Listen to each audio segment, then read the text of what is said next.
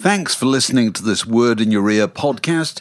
If you'd like to get early access to all our productions ad-free, priority booking for our live events, and to take part in our weekly quiz, go to patreon.com/wordinyourear for more details.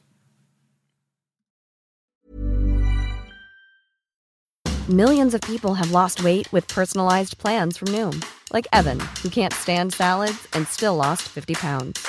Salads generally for most people are the easy button, right? For me, that wasn't an option. I never really was a salad guy. That's just not who I am. But Noom worked for me. Get your personalized plan today at Noom.com. Real Noom user compensated to provide their story. In 4 weeks, the typical Noom user can expect to lose 1 to 2 pounds per week. Individual results may vary. Hiring for your small business? If you're not looking for professionals on LinkedIn, you're looking in the wrong place. That's like looking for your car keys in a fish tank.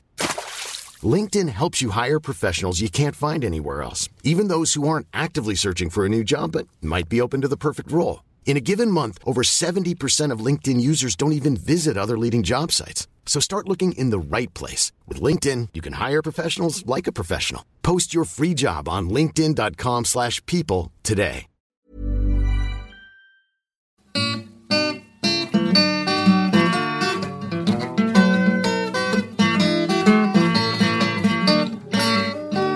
You're listening to a podcast from The Word.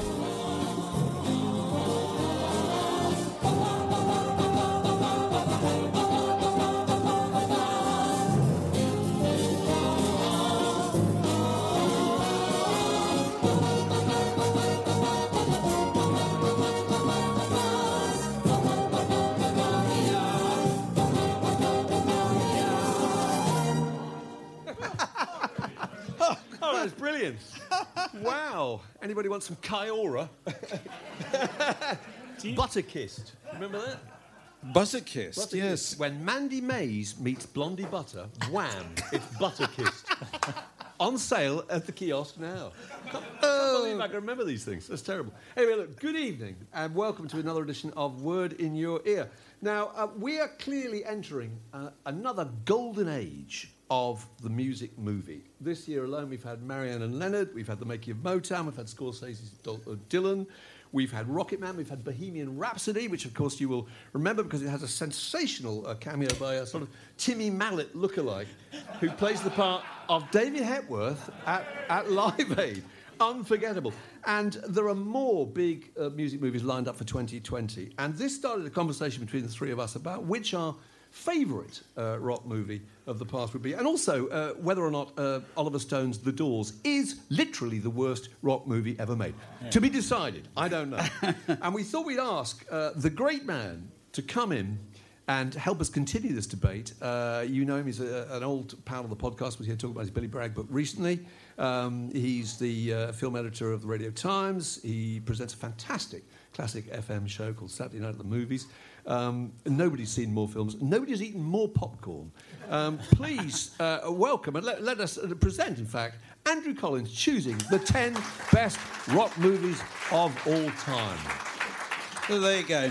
And there it is. Now, what we decided to do was no expense spared. No expense spared. We decided to put them in categories because we thought it was impossible, didn't we, to say, let's have a biopic or a fiction being measured against, I don't know, a tour film or a concert film. So explain the categories that we've got. These are the ones you've chosen. First of all, did anybody else, when they first saw the word biopic, think it was a biopic? Yes, I did. It was, I did, yeah, biopic. It's a surgical... It's a procedure. Yeah, biopic, yeah.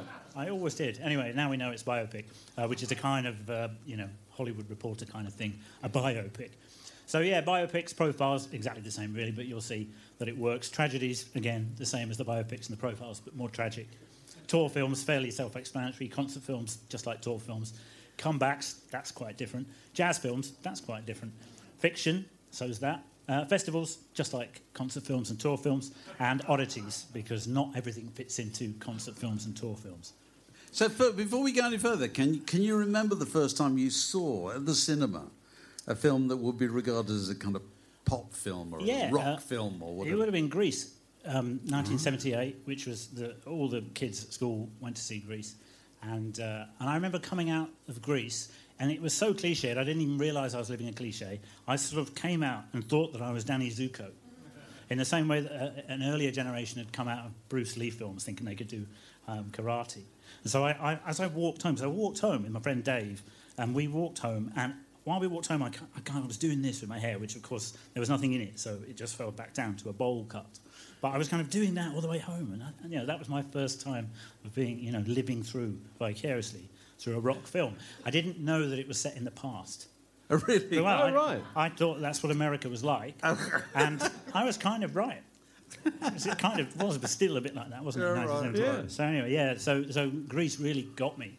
And what I've been about hooked you, ever Mark? since. What was yours? God, first rock film. I don't know. Would it have been Woodstock, or is that ridiculous?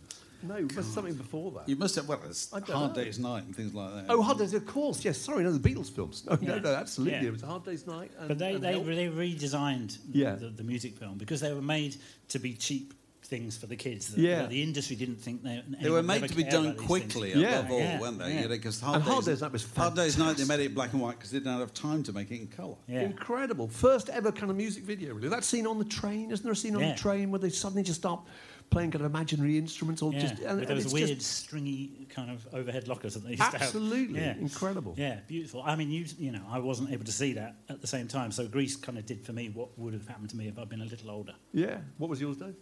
I probably went to see it at the Ossett Palladium in 1950. It was on Talking Pictures TV recently, which of course I watch devotedly nowadays. So do I. We could do that. Sorry, sidebar. That's the age we are. Sidebar, I noticed that Ginger Baker, who passed away last week, who was apparently a devoted viewer of Talking Pictures TV. Yeah. It was the idea that the former drummer of of Cream spends his twilight days sitting there watching Kenneth Moore films. Yeah.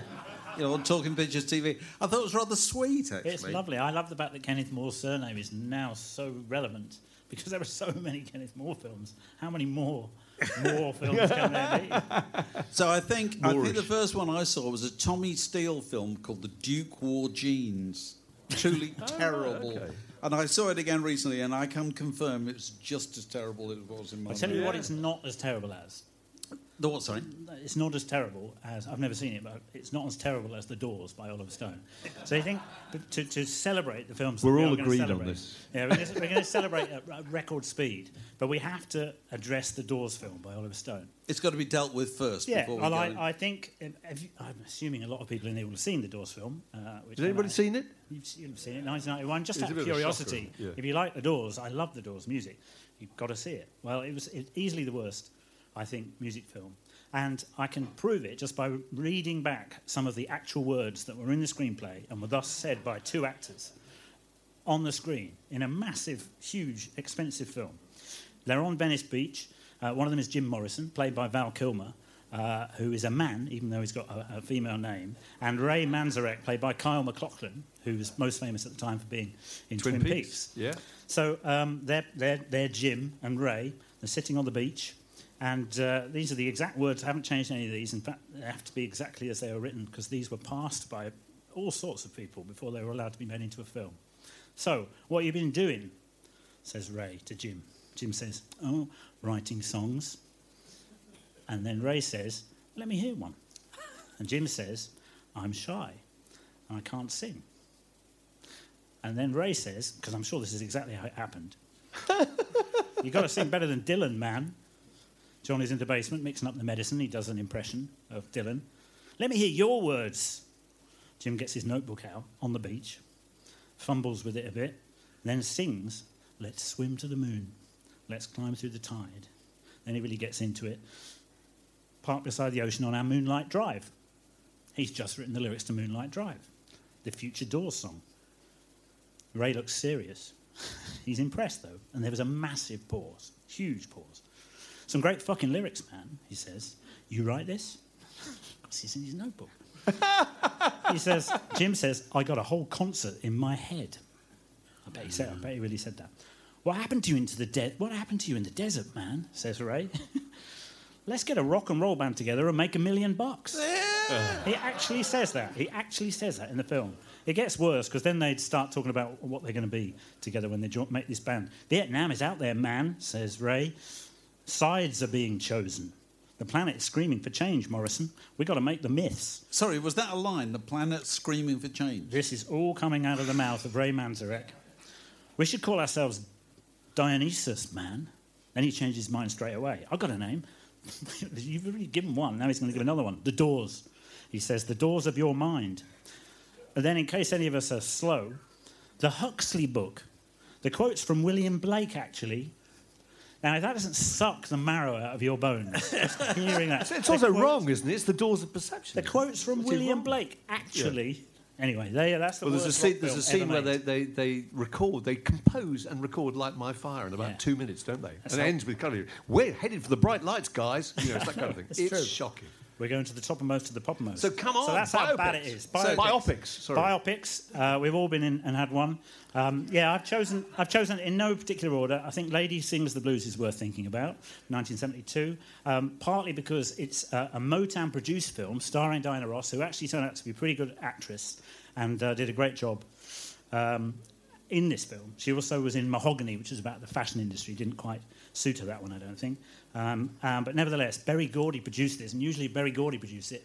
It would have to be some kind of shrine to Berry Gordy, but he's actually not in it because it was done, before he was Berry Gordy. Yeah. Well, he was having an affair with Diana Ross at the same time. Well, yeah, of course, it was his girlfriend, yeah. But nevertheless, I think it came out very well. People were very surprised how good Diana Ross was. And why certain singers become good actors is, well, it's certainly not mathematically easy to work out beforehand, but she did a really good job. Although Time magazine said that the film squandered one of America's most natural resources, Diana Ross. That's what it said. So, everyone's a bloody critic. Does it have the death of Billie Holiday at the end, the kind of where she's chained to the bed and the drug squad dies of cirrhosis? They're not squeamish about the whole. I've not seen it. So. Yeah, it's good. Okay. And it's by Sidney J. Fury, the director. Walk the Line is basically the same as Ray Charles. This one's about Johnny Cash. That there are standard things that you have to do, especially in an American biopic, which is be born poor, obviously. If not black, then certainly dirt poor. And there's a kind of solid, approachable way that these things are done. And if you like the music of Ray Charles and you like the music of Johnny Cash, then you're going to go home happy. But I think this is nicely done in the sense that it tells us, in a way, how little you sometimes have to do when the story is as good as a lot of the great stories. So, yeah, and Reese Witherspoon, fantastic. Reese Witherspoon. Reese Witherspoon, fantastic. Singing, yeah, absolutely brilliant. Yeah. Control. I like Control. This is the obviously, I'm sure many of you know, the Ian Curtis biopic, and of course it's in black and white, and it looks like some photographs by Anton Corbijn have been animated, and that's pretty much what it is. But I think it's very good. Kevin Cummins, the other photographer of Raincoated Men at the time, must have been fucking furious that Anton Corbijn became a filmmaker before he did, because, effectively that era was photographed by Kevin Cummins and Anton Corbijn, but Corbijn, your old mate, he got in there first as a film director. I think this is also one that you have to consider at the same time as 24-Hour Party People, which is the kind of comedy version of the same kind of period. Hard to do a comedy about the death of Ian Curtis, but it is in there. And I think together they make a nice pair. Love and Mercy has a casting problem. The Beach Boys story, the first half, Paul Dano, or is it Dano? Never can be sure. But Paul Dano, he actually looks a lot like Brian Wilson. And then in the second half of the film, when he's a bit older, he's played by John Cusack, who's a great actor, but looks nothing like. No. And so it's like, who's this other bloke? Stone tooth. Yeah, who's this man? What happened to Brian Wilson? He's had some terrible accident, and they've had to make him look. Yeah, anyway, so there's a kind of hot and cold, that one, but I think worthy. The first half, I think, or should be just sort of maybe just removed from the second half. And one of my favourites of recent times is Straight Outta Compton.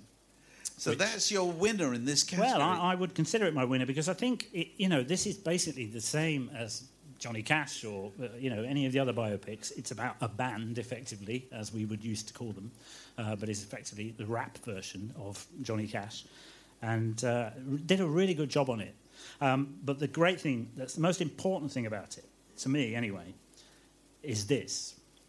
And obviously, they swear a bit sometimes, the rappers, and...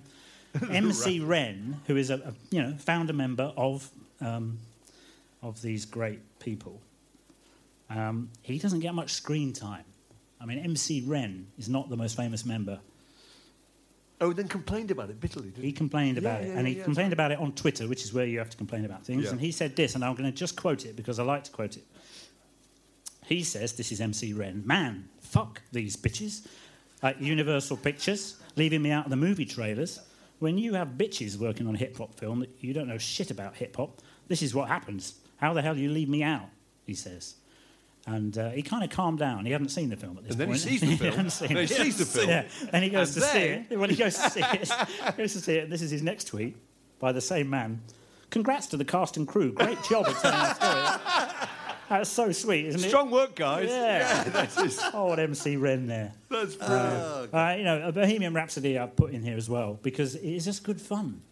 Do you not think that is all that matters about that film, Bohemian Rhapsody? Because I think people are a bit snooty about it. Another biopic.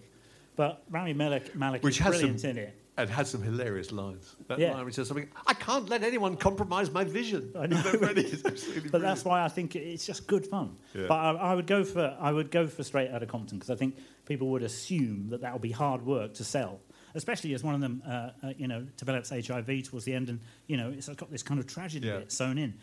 Brilliantly done, I think, and deserved all of the Right, all so of that's the, just their biopics, all of the right. applause. That's your best biopic. Biopic. So now we're Yeah. on profiles. Yeah, profiles, which are just that little bit more focused, aren't they? Because they're usually done when somebody's died, and that's, Not in the case of David Bowie, though. I put Cracked Actor in first, which is an omnibus profile by Alan Yentob.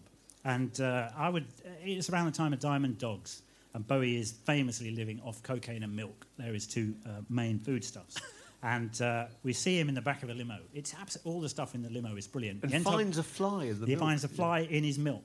And that's a great thing for a start because he says, "Oh, look, it's a foreign body." He says he describes himself as a foreign body in America because he's in LA. They're driving through the canyon somewhere, and they come back into LA, and he's in the back of the cab there, and it's dark now. He was quite happy when he was out in the desert. He says, "Look, there's a sign for a wax museum." He said, "Who'd open a bleeding wax museum in the middle of the desert?" He's a brilliant raconteur, and really funny. And then they get back into the city, and they're in LA, and it's dark, and there's a police siren in the bit where Yentob is about to ask him some more important questions. And he says here, there's a siren, and he says, "I hope we're not stopped." He says, "Is there anything behind us?" And then he sniffs. It's brilliant. It's like punctuation, sort of nose punctuation. "I hope we're not stopped. Is there anyone behind us?" And then just perfectly on cue. And it's just magic. So I would say, just for that bit alone, Cracked Actor is absolutely brilliant.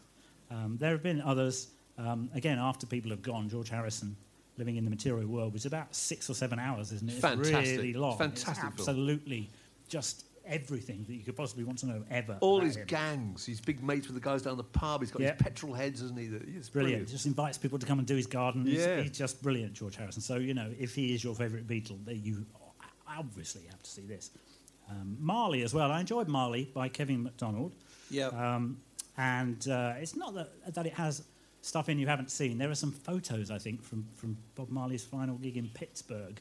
There was no moving footage of it, I don't think, but he got hold of some still photographs. So there's kind of stuff that you haven't seen before. And his end, again, it's sad, but his end is really important. How he died and how, he just couldn't... He had to have his dreads cut off towards the end when he was hospitalised, which had cancer all through his body. And he was obviously devastated that he couldn't have his dreads. I mean, that's massively important. And but he just could not carry them around. Can you imagine how weak he must have been towards the end? So it obviously ends badly, but it's moving. It's very moving stuff. And then Quincy, I picked Quincy, quite recent. It's on Netflix. It's just the story of Quincy Jones, who is an ungracious bastard. He is, isn't he? Yeah. He did interviews to promote this when it was on Netflix, basically, and he actually said this. He decided to have a pop at the Beatles. He has a pop at everywhere. Yeah, he does. He said they were the worst musicians in the world. He worked with them once, I think, I think he worked with Ringo on one album. Anyway, he called them no-playing motherfuckers. I'm not trying to swear. These people are swearing. I'm just quoting it back. But no-playing motherfuckers, suggesting they don't play the Beatles because they're no-playing. But he McCartney's got the worst lots bass of player. publicity out of it, didn't he? Brilliant publicity. I mean, it's a great documentary because he's a living legend and he's still going and he has a bit of... Did he have a coma at one point? Yeah, he so comes he's around from a coma and they say to him, "Who's the president?" Yeah. And he says, "Sarah Palin." She's That's hilarious. right, yeah. she's know. obviously perfectly all right. You know? It's pretty good. A good guess. Yeah, it was. He didn't know how long he'd been out. Yeah. So Quincy's worth looking at. If you've got Netflix, you've probably watched it already. Of those, I will stick with Cracked Actor because I think it is absolutely unique and also made while he was still alive and still absolutely on the money. And because of that, Yeah. it's just gorgeous. So Tragedy next. Tragedy's the next They're all category. tragic, really, in some ways. I put one on here because you told me to. I haven't seen it, and I want to see it, so I'll just be completely honest about that, which is Janice, Little Girl Blue. Oh, Janice is amazing. Yeah. So tell me why it's... Well, my theory about Janice is that in everybody's life story, particularly musicians, there's a pivotal moment. There's one moment upon which everything turns. Had that not happened, they wouldn't be the person that they become. Right. And in her case, it's really, really sad. She's at college, isn't she? Or she's at school? No, she's at college.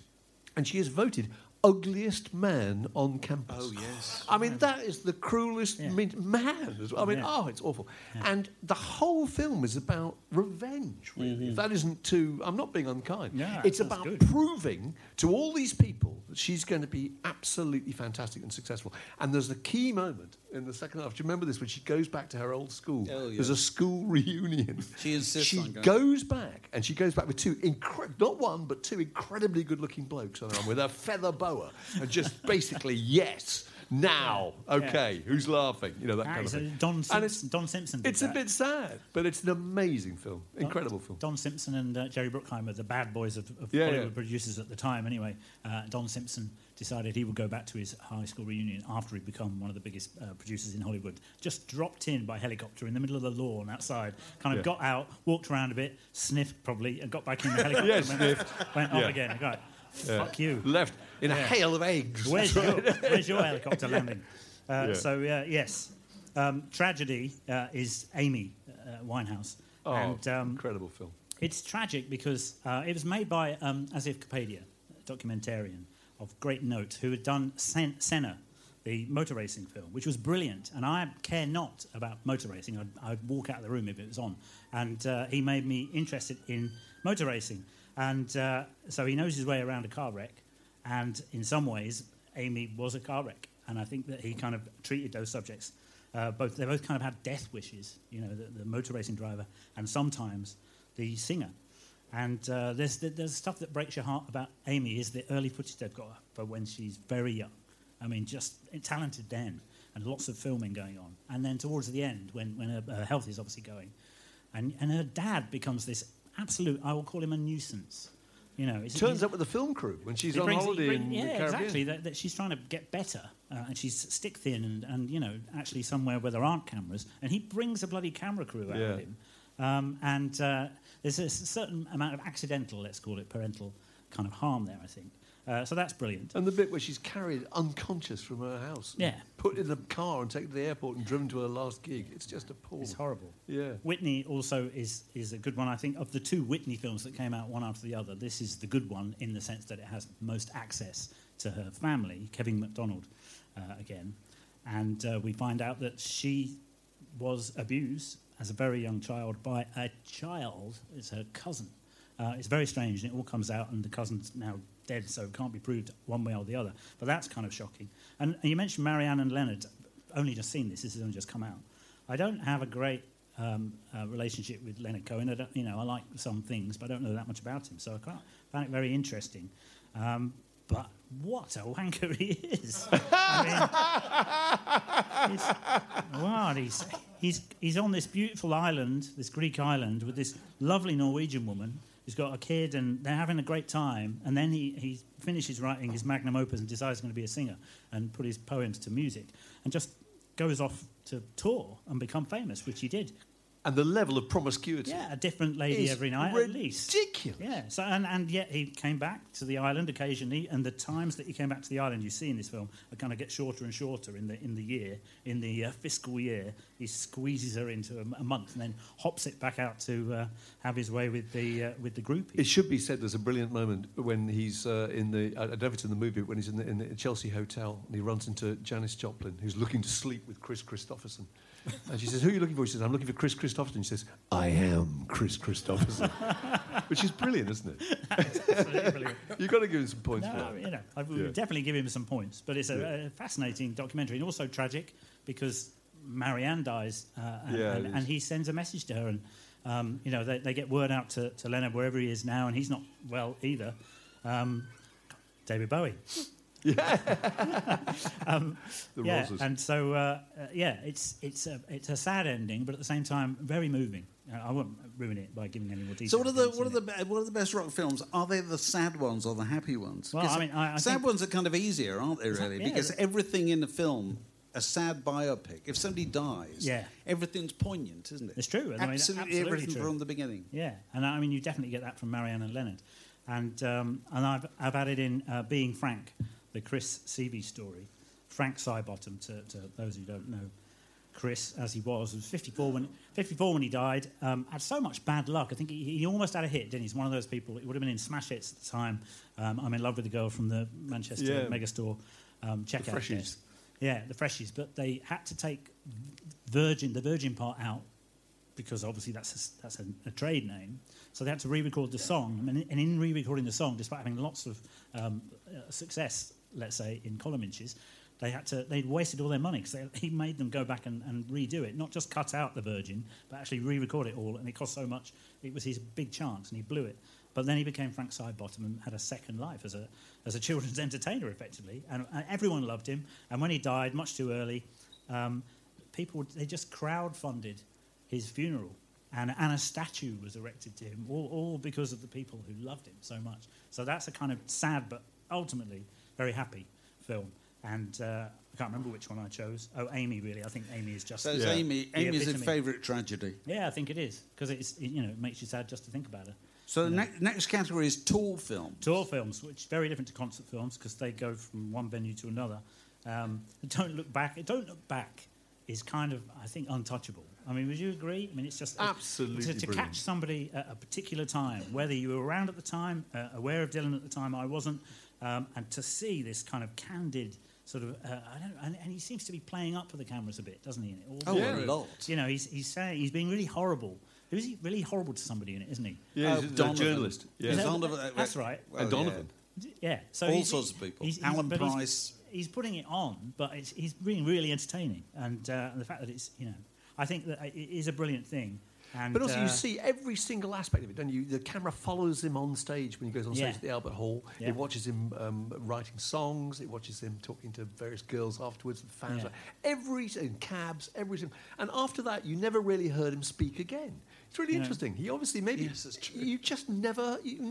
I can't think of a time that there's been a movie where he said anything or seen. Yeah. Cheap shot. So, I mean, I will say, I think Don't Look Back is kind of untouchable in this section, but we must mention Ziggy Stardust and the Spiders from Mars. Talk about the best gig you could have, or pair of gigs you could have possibly been asked to go and film. There it is. Very rare that something amazing happens in a performer's career in front of you. So the people who were there anyway at Hammersmith Odeon must have had a hell of a night because they were sad and happy at the same time because they were seeing Bowie and then finding out and they're all crying outside, aren't they? Fantastic footage they always show of that young Bowie fan. They go, what's so great about him? And she says, he's just smashing. Yeah. All rock critics giving their notebooks. Because I recently talked to somebody who went to that gig. Really? Because the beauty of that gig was that you could turn up on the day and you could buy tickets at the box office. Try telling that to the kids today. Like 15 bob or whatever. I remember In Bed with Madonna very fondly when you first saw it because her relationship with Warren Beatty is so weird in it. Because he's too old anyway, and there's something weird. They've done a film together, haven't they, Dick Tracy? So there's a bit of that. But then they arrive in Japan at the start of this amazing tour, the Blonde Ambition tour. So we've got amazing access. The dancers are there. You definitely get backstage and in amongst it. And she doesn't seem to say to the camera people to stop filming at any point. And they arrive in Japan at the rainy season, the one that's ruining the sport at the moment. So why anyone books anything, whether it's a bloody sporting tournament? Rugby. That's the sport, isn't it? Yes. Yeah, I knew it was one with big blokes in. But then why would you book up? Why would you book up a tour to begin in Japan, in Tokyo, knowing that it's going to be pissing down with rain. And they're all cold. All the dancers are really cold. They have to wear special coats when they're on stage. So I find it a fascinating look into the backstage of a massive tour. I mean, not just a band playing, but a huge, huge event. I do really enjoy that. Oh, and the police turn up in a kind of crappy attempt to do a Jim Morrison on her because she simulates masturbation. That's in Canada, yeah, you don't need to do She's one. so if you don't unlikable. Yeah, I know. A bit with Kevin Costner when she kind of indicates how repulsive he is. And it loses her the part in The Bodyguard, doesn't it? Kevin Costner, she says, what did you think of the show or something afterwards? And he said it was neat. Yeah. Such a crap thing to say. Yeah. He's nice, though, Kevin Costner. So the Beatles 8 Days a Week I like as well, because it's just another way of slicing the Beatles' cake. Fabulous You think film. there wasn't another way to do it, but Ron Howard and his incredible researchers, let's be honest, credit them for getting testimony from people like Whoopi Goldberg and that. I think that's a great film. And there is some restored footage in it, isn't there? Which is always sweet if they do that. And I picked Rolling Thunder Revue because I'm not a lifelong Dylan fan, and also, unlike Ray Manzarek, I don't think his voice is a laughing matter. But at the same time, this is a bizarre thing if you're on the outside of Dylan world. And I learnt a lot about Dylan while working at Kew from John Baldy, who was just the most educated man about Dylan in the world. I was very lucky to be there at the same time as him, but I still found it hard to get into what the hell this is. This Martin Scorsese, it's called the Rolling Thunder Revue, a Bob Dylan story by Martin Scorsese, which is a bit grand, isn't it? You know, for a start, I like Martin Scorsese. Conjuring the Rolling Thunder Revue, a Bob Dylan story by Martin Scorsese, depending on which territory you see it in. And it's a pseudo-documentary. It's really hard to explain. Explain it in 2 lines. Because it's partly fiction. It's a weird fiction that It's was partly made. fiction. I've got a theory about this. My theory is that he thought, I can't make this film unless I've interviewed Dylan. So he started by interviewing Dylan. Yeah. And Dylan, has everybody seen this film? I'm sure you have. This course, It sort of begins, doesn't it? Yeah, and Dylan just makes up a film director. It's called Van Dorf or something, isn't it? He said, a strange guy. He sometimes used to have other people's lunch. He'd have 3 lunches. And he'd just make up this nonsense. And all about how Sharon Stone had joined the tour when she was 17 and did all the ironing, you know. And having said all this, and he made up a promoter who just didn't exist, did he? Yeah. He said that he got his white face mask idea from Kiss. He'd been to see Kiss in a club. And so, obviously, he then had to make a film that actually backed up what Dylan had said. And had to have an actor actually acting the part of this fictional guy Van Dorf. It's incredibly complicated. Points for audacity. I know, it's brilliant. And I still don't quite understand it, but I do know that I was kind of transfixed while watching it. From that list, though, Don't Look Back, we'll just accept. Don't Look Back. Don't Look Back. Yeah. It's got to be the best tour film. Good.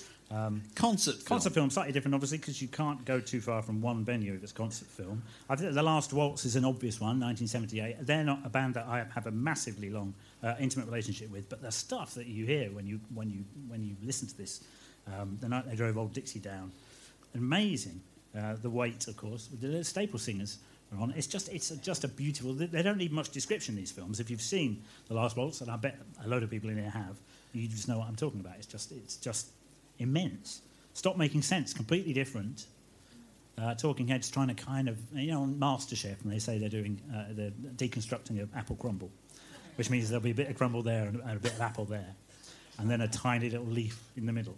That's kind of what Talking Heads were doing, but without, with actually some content. And I haven't seen it for a long time, but it starts with an empty stage, doesn't it? And then David Byrne comes on with a normal suit. He puts a cassette player down, and starts playing. I think that plays the drum beat. And then the band come on one at a time. It's so simple.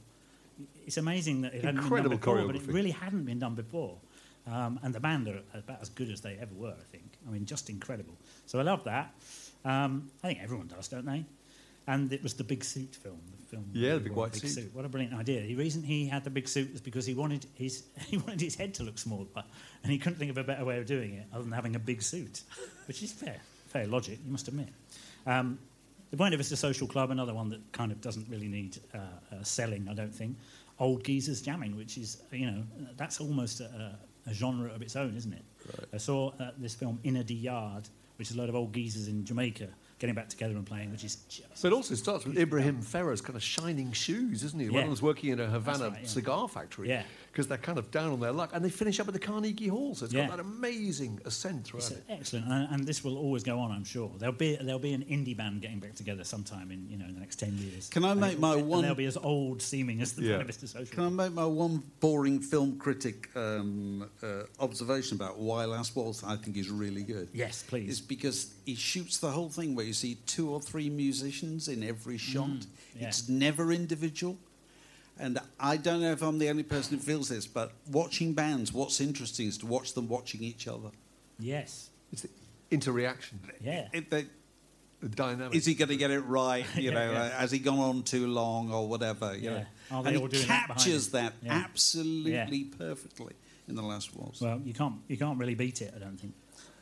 So should we do comebacks? Oh, yes, comebacks. Go on. Comebacks. So they're all self-explanatory in a way. I mean, Elvis, the '68 comeback special, which shouldn't be brilliant, but is absolutely brilliant. It's kind of it's going to go all right, but until he just gets the audience right there, and it's such an artificial setting. It should be awful.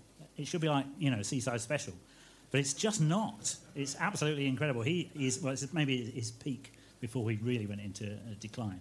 But I do love watching that, and I will watch that quite a lot. Spinal Tap. This is Spinal Tap. Is a comeback film, par excellence. And I don't need to tell you how good it is, but let's not forget that when the Boston gig is cancelled, Ian Faith, the manager, says, "Don't worry about it. It's not a big college town." Not a big college town. But it's the way they calibrate their general decline by watching the seats empty. Oh, God, yeah. It's just heartbreaking. And he says we're not less popular. It's just our appeal is becoming more selective. Yes, that's right. Yeah. Full of stuff like that, isn't it? Anyway, so that sells itself, I think. But then Metallica did it in real life. Some kind of monster is this, where they don't call him a therapist, they call him something else. Oh, a performance enhancement coach. Because they all hate each other, and the bassist has been replaced because he has literally had a head banging injury. Jason, you said he banged his head too much, and they had to leave the band. So they lost the bassist, and James Hetfield goes in to rehab in the middle of making the album, which became Saint Anger. It's classic stuff. It's almost like a parody of a rock band being in therapy, but it's brilliant, and you kind of want them to get it at the end. You can't help but like them, and they do make a record, and it is called Saint Anger, and it is really hard to listen to, but the film's good. So the film is the good thing that came out of that album. Anvil.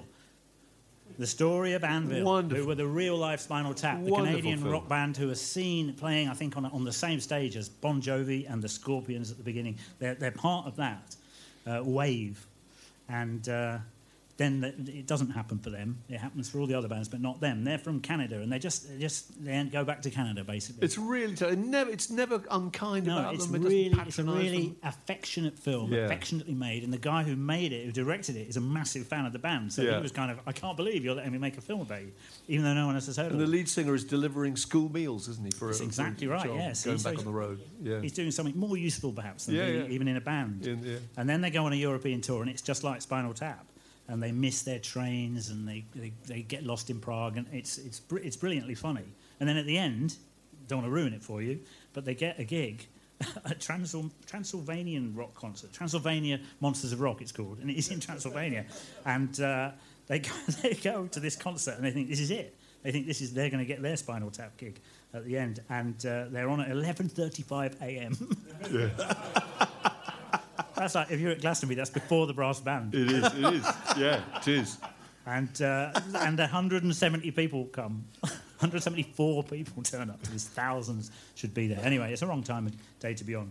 But you love them. You just love them. And you want them to succeed. It's a brilliant film. And I've also put in Blue Note Records. No, that's jazz.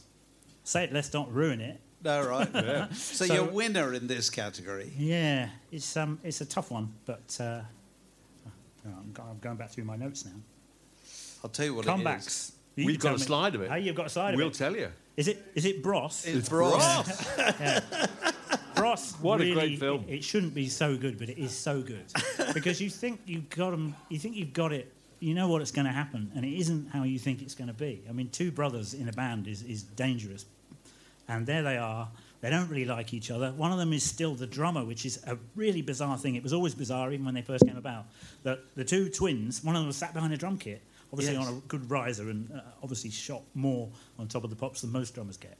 But nevertheless, they were both good looking, and one of them sat down, and he's still sitting down. I think that is the problem all the way through it. You don't need to be a psychologist to work out what's going on. One gets to stand at the front, the other one gets to sit down. So the one at the front is slightly jealous because he doesn't get to sit down. The one at the back is pissed off because no one can see how shapely his calves are. And so it is a recipe for disaster, but you love them both so much love for these two. Whether you like their music or not, it's a great story. He talks about London, he says something like, the Embankment, black cabs, Big Ben, doesn't it? I know. They are like little kids. Don't you think with that film's a classic case, though, of, I thought this as I watched it, all rock documentaries, you could make them two ways. You can either make them reverential or you can make them satirical. And you use entirely the same footage to do it. Just the way you... It's just the point of view of the filmmaker is look at these pillocks. Or it's look at these amazing people. I know. Same people. And I think most people would have gone in thinking it'd be one way and came out thinking the opposite, which is so nice. It's completely swerves, doesn't it, in the middle? So we love that. That's definitely the winner of the comeback category. Jazz films. Jazz. Yeah, I might just change the order of these. It's a jazz joke. God, I didn't even write it down. It's not even written on it. Now, of all of the films that we're talking about, this is the only one that I watched yesterday for probably the second time or third time. Jazz on a Summer's Day, 1959. I watched it yesterday as well. Do I want to be at that? It's on YouTube, people. I watched it yesterday it's too. Pretty good quality, actually. You can watch it, on a laptop, definitely, without any problem. The music's superb. And, you don't have to like jazz to want to be there. And was made in, 1958 or something? 1958. Incredible. And, it's in Newport. Shot by two, not in Wales. No. I always thought Bob Dylan did his Newport County. Yeah, I know. Nothing wrong with Newport in Wales. There were two photographers, I think, the directors. That was there, and one of them, I think, was worked at a record company. Anyway, they went there, fashion photographer, one of them, and just got it. They just got it. The stuff was there for the taking, but it's not one where it's only about an hour and 20 minutes long, which obviously for a 3-day is quite a concertinaed version of it. But the stuff they leave in makes you want to see even more. It's like a giant lifestyle movie. It looks like a Marlboro commercial. Yeah, but it's like a commercial. I don't think... not everyone who can have been at that needed to wear glasses, but everybody's got glasses. Yes. So I think you had to have them. Maybe you got them on the way. And the women have got headscarves. Yeah, women headscarves, and they are having a great time without getting up off their deck chairs. They're all in little folding chairs. Just sort of slightly jogging about. It's absolutely brilliant. That is the way jazz was obviously meant to be appreciated, and it's like a holiday camp or something, or in a park with a bandstand and everyone sits in deck chairs. It just looks like the best thing ever. And Louis Armstrong. He's on stage. It's one of the indoor ones, I think, and he's telling an anecdote to the host, the MC. And I've watched it a few times. I've no idea what he's talking about, but I know he met the Pope. But I don't know what the anecdote is. He's so excited and laughing all the time. He's such a happy chap that you cannot hear what he's saying. So I have no idea what the anecdote is. If you watch it and you've seen it and you know what that anecdote's about, tell me.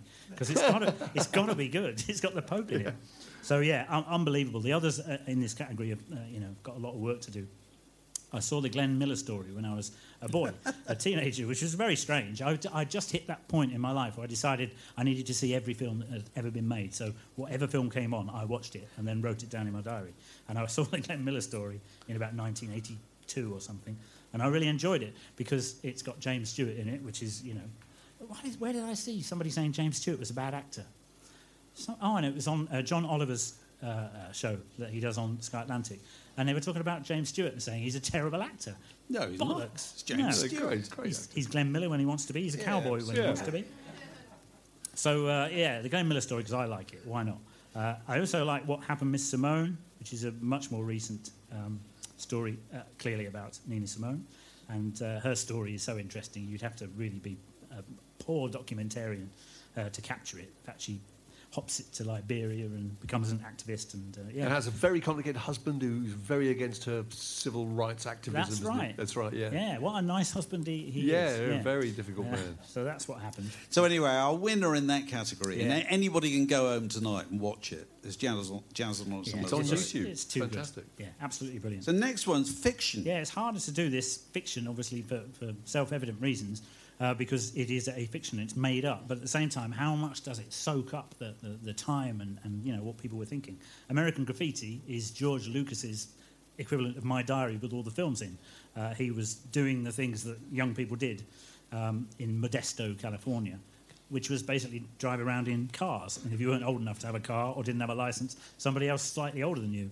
I used to have a friend who was a couple of years older than me who had a car. It was fucking brilliant when that happens. So I could understand American Graffiti, even though it was set in the past. And Wolfman Jack is in it. The first time I'd really seen Really exciting. a DJ portrayed on film, and it was really him. And he really is a Wolfman, apparently. The captions, that's it. The captions at the end. Yes. Yeah. I don't know whether that was the first time that was done, but it was certainly the first time it was done on such a big scale, where all the characters you'd learn to love, and you do learn to love them all, it tells you what happened to them. One of them is AWOL or missing in action in Vietnam. It's heart-rending stuff. And also, it's just the story of one night, and so that's really captivating. And when the dawn breaks and they have the drag race, that's right, out of town, you feel you've been up all night with them. It's astonishing. Superb. And what's the music on the drag race? I'll tell you what it is. Green Onions, Booker T and the MGs. Is it? Which is a piece of music that you can put in any scene, in any film, and it always works. Yeah. It either looks threatening or it looks fun. It enhances any scene it's put in. It's brilliant. Music supervisor, David Hepburn. Yeah, there you go. Simple as that. Green Onions. You're done. So the winner in this category. Yeah, beating Stardust, beating The Commitments, which I love because of the thing about the Irish. Beating The Commitments? I love the Commitments. It is just. We've got that as your winner. That is my favourite because of the joy of it. Dave hates this film. Do you? I loathe this film. The bit where he says the Irish are the blacks of Europe and Dubliners are the blacks of Ireland and Northside Dubliners are the blacks of Dublin. So say it loud, I'm black and I'm proud. That is... I mean, whether that was written by Roddy Doyle, I guess it might have been, or by Dick Clement and Ian Lefrene, who did a kind of polish on it. Bloody excellent script. And they're good players as well. High Fidelity, you told me to put in, but it doesn't really quite match up with The Commitments, I don't think. High Fidelity is a great film. Yeah. For its the way it portrays life in a record shop, the snobbishness of the Jack Black character. Yeah. When the guy comes in, he wants to buy Stevie Wonder. I just called to say I love you. He goes, "Who's it for?" His daughter. Is she in a coma? That's right. That's right. Yeah. That is a film for blokes of a certain age, isn't it? So we've got two categories left. Yeah, festivals is easy festivals. to do in a way because they all speak for themselves. Monterey Pop is... What I like about Monterey Pop is it's over a couple of days and you get the sense of the time passing because no one quite knew what it was going to be like on the first day. And then things happen on the second day and I think Janis Joplin gets signed by Columbia somewhere between the first day and the second day. It's amazing to sort of live that through the film. It's not long enough for my liking, but it's fantastic. And there are longer versions of it. Gimme Shelter, we were talking about earlier on, is a horror film, really, seriously. I mean, I didn't know, when I saw it for the first time, I didn't know what Altamont was all about and what was going to happen. So when unfortunate punter, Meredith Hunter, it's just... It makes me chill. Well, there's a bit just where to you think about get to see, I think, Mick Jagger and I think Charlie watching the footage of that's right. the Hells Angels murdering a member of the audience. And you think, are they feeling guilt? Because in a way, Altamont was a kind of free concert to make the finale for the film they were making. Yeah. That's why they did it.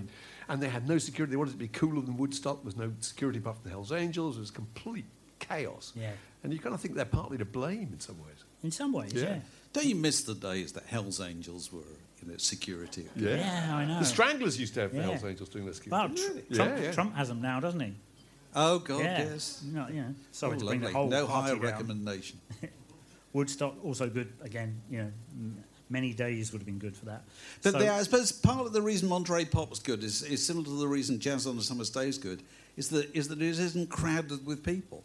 Yeah. Whereas every other Yeah, festival film subsequently Yeah. is overrun with people. So it's about the scale of the thing. Yeah. Whereas if you look at like Glastonbury Fair, the film made about the first Glastonbury Yeah. by David Putnam, Yeah. that's really charming because there ain't many people aren't there. people there. It's true. I will not go to a festival unless I get a seat as good as this. You know. Not anymore. I'm similar. Also, if you haven't seen Fire, F-Y-R-E, it's on Netflix. Oh, yes. The Highly documentary recommended. about the awful festival that was never going to happen was invented by some crazy guy who wanted to basically promote his app and had loads of influencers to say how great it was going to be. In the Social media meets the festival. If It's you haven't seen fantastic. Fire, F-Y-R-E, you've got to see that. And then the final category is oddities. Oddities. Oddities are just things that don't really fit. Slade in Flame. It's Mark Kermode's favourite film, I think, of all time. Oh, yes, it is. Yeah, I think so. After The Exorcist, obviously. It's great. It's such a... What a contrast. Of all the bands you would think would be able to act, you might not think it was Slade, but they're really good, actually. Noddy is pretty good. Jim is good also. When they're talking about... And they're in the Pigeon Loft talking. It's actually really good and naturalistic acting. I think, they really should be credited, I think, for that. Rude Boy, meanwhile, which, as a Clash fan, there's plenty in that to enjoy, but not... the acting of Ray Gange, who plays the roadie. He's never a heard non-actor. of again. He's a non-actor. I think it says it on his card, non-actor. And he's so bad in it. I mean, it's not his fault. But there's some really terrifying stuff in there as well. It's not his fault. It's not his fault. He kind of... I think they sent him on tour to do a bit of roadieing for a week, and that was his qualification to be in it. But there's this terrible National Front demo in there. Awful stuff going on. You think it happens now. It was worse then, by the looks of it, to me. There's a bit where Topperhead and the drummer he's trying to talk to him in the dressing room, and Topper's just trying to talk to the tour manager, Johnny, isn't it? And he says, Joe's lending me his towel. He says, Joe's lending me his towel. Just ruins the Clash, doesn't it? The idea that Joe's got a towel. And it's his towel. And he's nice enough to lend it to people. And Topper is That's saying, wrong. I'm going to use Joe's towel. Yeah. He said it's okay. It's just, I love sweet little moments like that. Yeah. So, yes, Slade in Flame is just unbeatable, I think.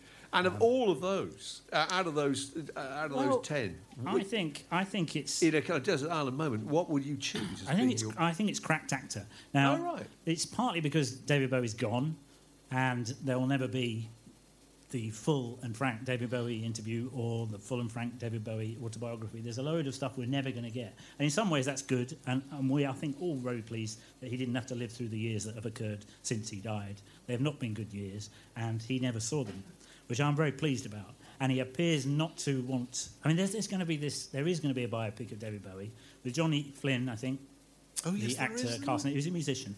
So, he doesn't look unlike him. But a part of me doesn't want David Bowie to be immortalised. I don't mind Freddie Mercury being immortalised because he's a kind of larger-than-life figure, but David Bowie, I don't know. I'm kind of unsure about that. Do you think there'll be a Beatles one? Yeah, God. Well, I mean, there was No Way Boy, wasn't there? Of course. Sam Taylor Wood. Very did that. good too. Yeah, and I Really think the guys who played the band were pretty good. They were I think great. you need, the clue with a good biopic of a band is, can the drummer backbeat mime as well. the drums? Yeah. Or at least play even better. And that's why I think Control. There was a good drummer in Control as Stephen Morris, who's a pretty tight drummer. Hard to do if you're not a drummer. And the guy who played him, I can't even remember his name. Something like Jim Pinnock or something. He has one IMDb listing, and it is playing Stephen Morris in that film. So I suggest that he's probably a drummer rather than an actor, and it makes all the difference. So, as in real life, so in drama, it's all about the drummer. To me, everything is about drumming. Yeah. Andrew Collins, ladies. What can you say?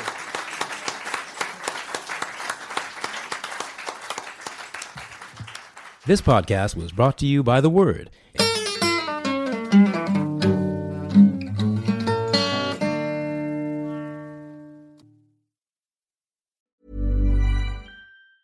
Even when we're on a budget, we still deserve nice things.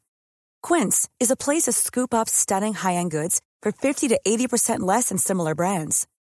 They have buttery soft cashmere sweaters starting at $50, luxurious Italian leather bags, and so much more. Plus, Quince only works with factories that use safe, ethical, and responsible manufacturing. Get the high-end goods you'll love without the high price tag with Quince. Go to quince.com/style for free shipping and 365-day returns.